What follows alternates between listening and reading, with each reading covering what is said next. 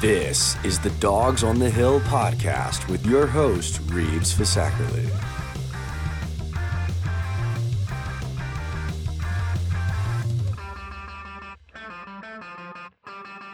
Good afternoon, and welcome back to the Dogs on the Hill podcast. I'm your host, Reeves Fisackerly, and today's date is Wednesday, March 1st, 2023. The NHL trade deadline is this Friday, March 3rd, at 3 o'clock Eastern Time, p.m. The entire landscape of the league, in terms of veterans, seems to be shifting.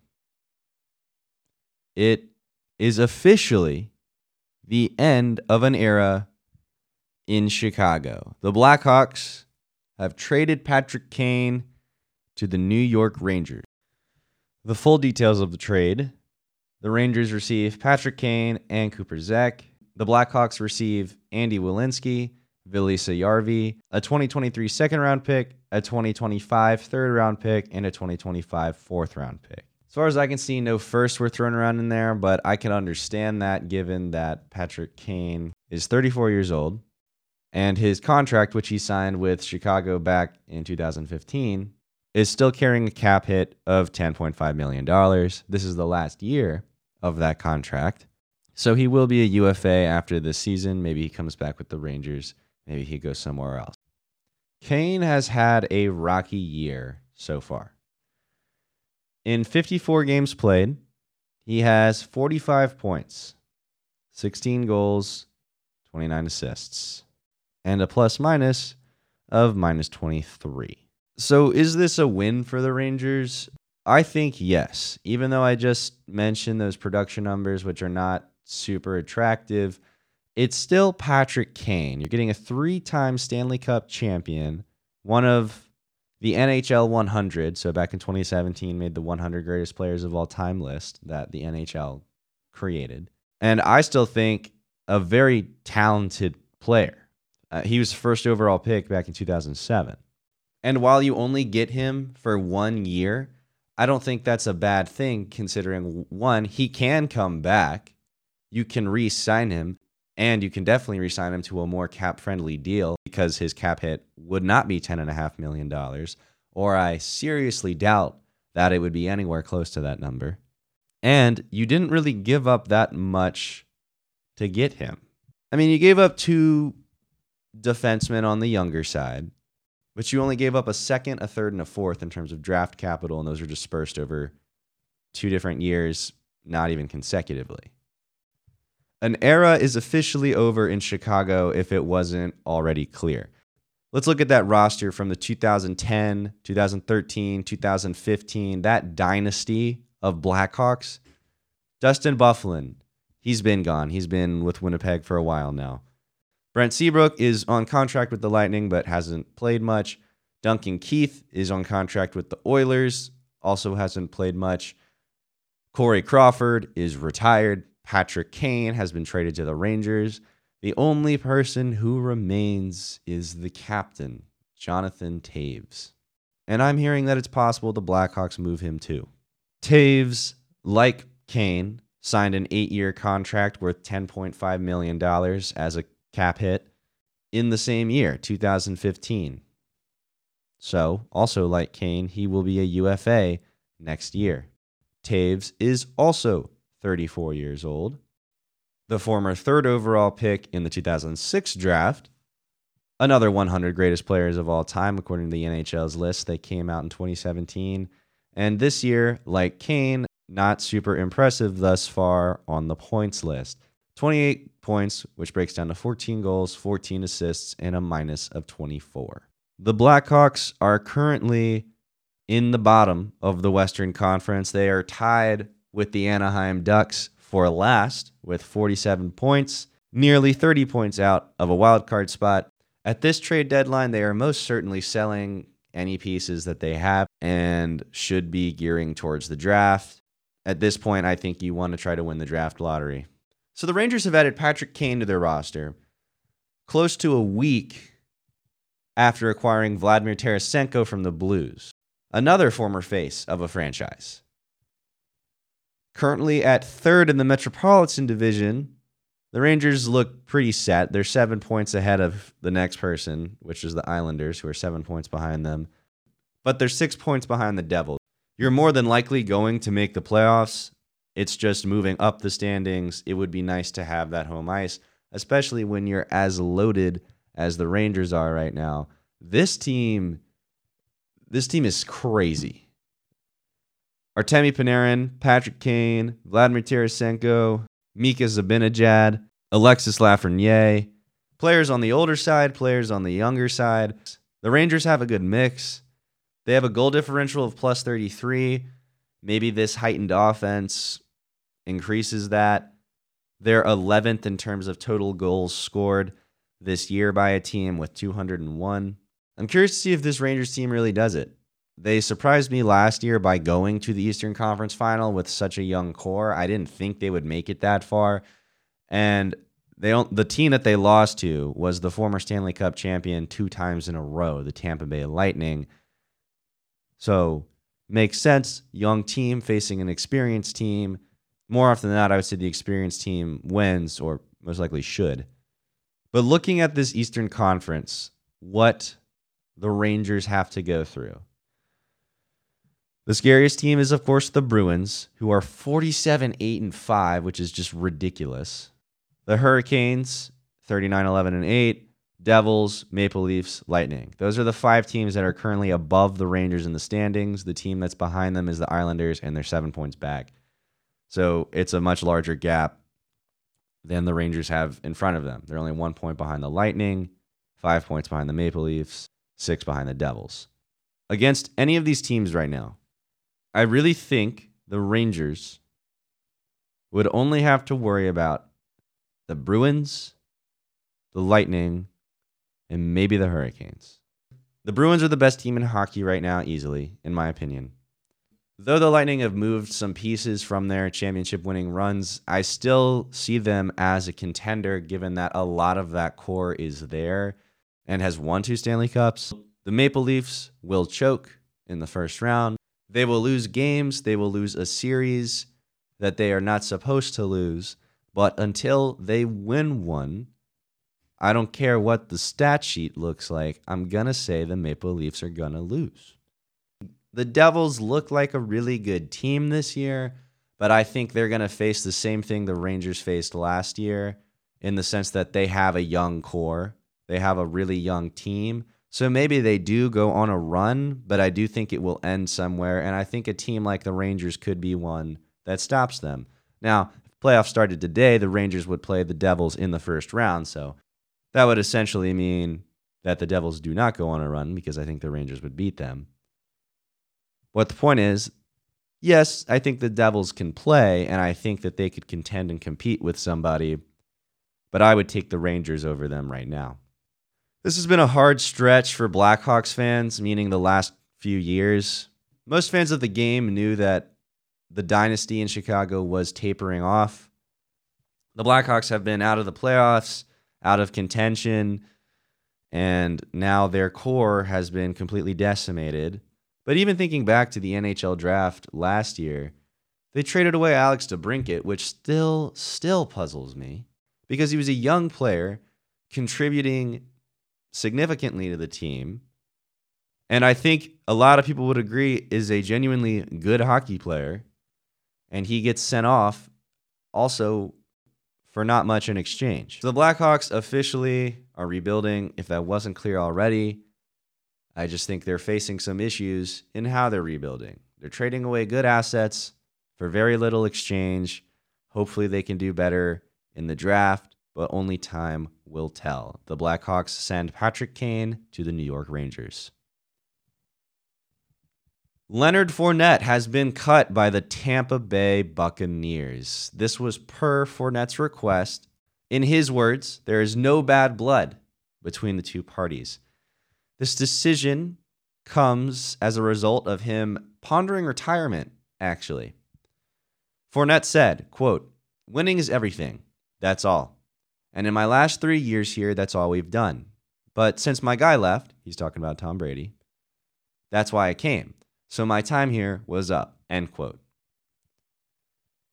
Now the Bucs had the worst run game in the league last year or this season by far. They were last in the league in rushing yards per game, only posting 76.9. They were one of 8 teams to average less than 100 rush yards per game. They were the only team to average less than 80 rushing yards per game. And the team who finished 31st, so one spot above them, the Houston Texans, averaged 9.9 yards more per game rushing than the Buccaneers did. Total yards, the Buccaneers were only rushed for 1,308 yards, 32nd in the league. 31st, the Houston Texans with 1,476. Those are the only 2 teams to rush for a total of less than 1,500 yards. In Fournette's statement, yes, he mentions retirement, but most notably for me, he mentions Tom Brady's departure as part of this reason for requesting to be cut. And yes, he hasn't officially been cut yet as of right now, but it's very much expected that he will be cut before March 15th. So this leans into the Buccaneers' questions at quarterback. Since Brady has retired, the Buccaneers have done essentially nothing in trying to acquire a new quarterback. They only have one quarterback on their roster as of right now, and that is Kyle Trask. Trask was drafted 2 years ago in the 2nd round by the Buccaneers, and when Brady retired last year, the first time, it was expected that Trask would become the starter, and then Brady came back, and obviously Trask was not the starter. But what I have heard suggests that the Buccaneers are unhappy with Kyle Trask's progression. He has not been developing at the rate in which they would like him to. I remember hearing a report that it took Trask an extensive amount of time to learn Byron Leftwich's playbook, which he was still trying to learn last year. If this report is true, it's definitely concerning, given that Trask had 2 years to be in that system with Byron Leftwich and his playbook, and now the Buccaneers have fired Leftwich and moved on to a new offensive coordinator, Dave Canales. Trask is the only one on contract. He allegedly did not know Leftwich's playbook very well, and we do know for certain that the Buccaneers are unhappy with his development, and now he has a new offensive coordinator, and again, is the only quarterback on roster right now. So to put it lightly, there's a struggle for the Buccaneers right now at quarterback. Shifting back to running back with Leonard Fournette, now that Fournette has been cut or is expected to, he wants to be, and it seems that the Buccaneers will allow that. They are leaning towards Rachaad White at running back. Personally, I think this is a great decision. Last year, Rachaad White posted a lot more rushing yards than Leonard Fournette. And I've heard several positive things said by the Buccaneers organization about White. I think he is definitely their running back for the future and their running back for now. But he needs a quarterback, and so does everybody else on that roster. They still have Mike Evans. They still have Chris Godwin. Most of that supporting cast is there. But Tom Brady, retired. Leonard Fournette, pending cut. If Fournette came back for the Buccaneers next year, he would be owed $8.5 million, and that would be the final year on his 3-year contract, which he signed. Do the Seattle Seahawks draft a quarterback with the 5th overall pick in the NFL draft this year? The Seahawks are currently in contract negotiations with Geno Smith, and according to general manager John Schneider, the talks are, quote, positive, unquote. The Seahawks are reportedly analyzing this draft class and taking a look at it very closely. And let's just put this out there. This is a very good-looking draft class for quarterbacks with Bryce Young, C.J. Stroud, Will Levis, Hendon Hooker, just to name a few. This is the first time that the Seahawks are going to pick in the top 5 since 2009, and it's not technically their pick. It's the Broncos' pick, which they got in the Russell Wilson trade. And the Seahawks still have the 20th overall pick, which is their own first-round draft pick. Now, again, John Schneider also said the Seahawks contract negotiations with Geno Smith are, quote, looking very good, unquote. And I would hope so. Smith, yes, he's a pending UFA, but last year he finished first in the league in completion percentage and sixth in the league in total QBR. And I think the best year of his career. I think many people would agree with that. But even if the Seahawks are able to re-sign Geno Smith, now, even if the Seahawks do manage to re-sign Geno Smith, John Schneider has said that they could still possibly pick a quarterback at that 5th overall spot. Quote, because they don't grow on trees. It's probably the hardest position to acquire a talent, a guy that everybody feels very confident in. End quote. So I do hear what he's saying. Quarterbacks are the field generals of the offense. Their whole role is to give the ball to playmakers and let those playmakers make plays. Many people would argue the quarterback is the most important position on a football team. And looking at the current landscape of the NFL today, I think one could argue there's a quarterback shortage. The Falcons are looking for a quarterback. The Buccaneers are looking for a quarterback. The Raiders are looking for a quarterback. The Jets are looking for a quarterback. I could do this all day. But I wonder, with that quote, the last part of that quote is what sticks out to me. Quote, a guy that everybody feels very confident in, end quote. If you're Geno Smith, how are you responding to that? Or even before I go into that, is this just me digging too deep and trying to spark drama? That's not my intention. This is just a genuine question. How would you, as Geno Smith, you're not on contract yet, you're currently going through those talks, and according to management, you're in a good position with them. A guy that everybody feels very confident in. Is this, we're not very confident in Geno Smith, or we are, and we just want to use our draft position to try to find another one? That's personally what I think it is. But reading that quote, that does just stick out. I think different people could respond in different ways to that bit of the quote. But I'm not trying to spark anything here. That's just a genuine question. How are some people going to react to that? And now to close out today's episode, the Dog of the Day segment. This title is going to Antoine Davis of Detroit Mercy. The Horizon League tournament is currently going on. And in Detroit Mercy's game against Purdue Fort Wayne, they won 81-68. And Antoine Davis registered 38 points. He is currently only 26 points behind Pete Maravich for the NCAA career scoring record. Maravich has held the all-time points record of 3,667 points since 1970. If Antoine Davis is able to do this, which is very possible, again, he only needs to score 26 more points, and he scored 38 yesterday, he would beat a record that has been standing for 53 years. Some more advanced stats about Davis. He's averaged 28.1 points per game this season, and in his last 9 games, that average is 34.4 points per game. Davis started his NCAA basketball career in 2018, and if the Titans lose against Youngstown State on Thursday, that could be his last chance at the record. I'm going to think positive here and say that will not be his last chance, and hoping Davis is able to make history. Congratulations to the Dog of the Day, Antoine Davis. Good luck in your chase for the NCAA all-time scoring record. That is going to conclude today's installment of the Dogs on the Hill podcast. Thank you so much for tuning in, and I hope to have you back next time.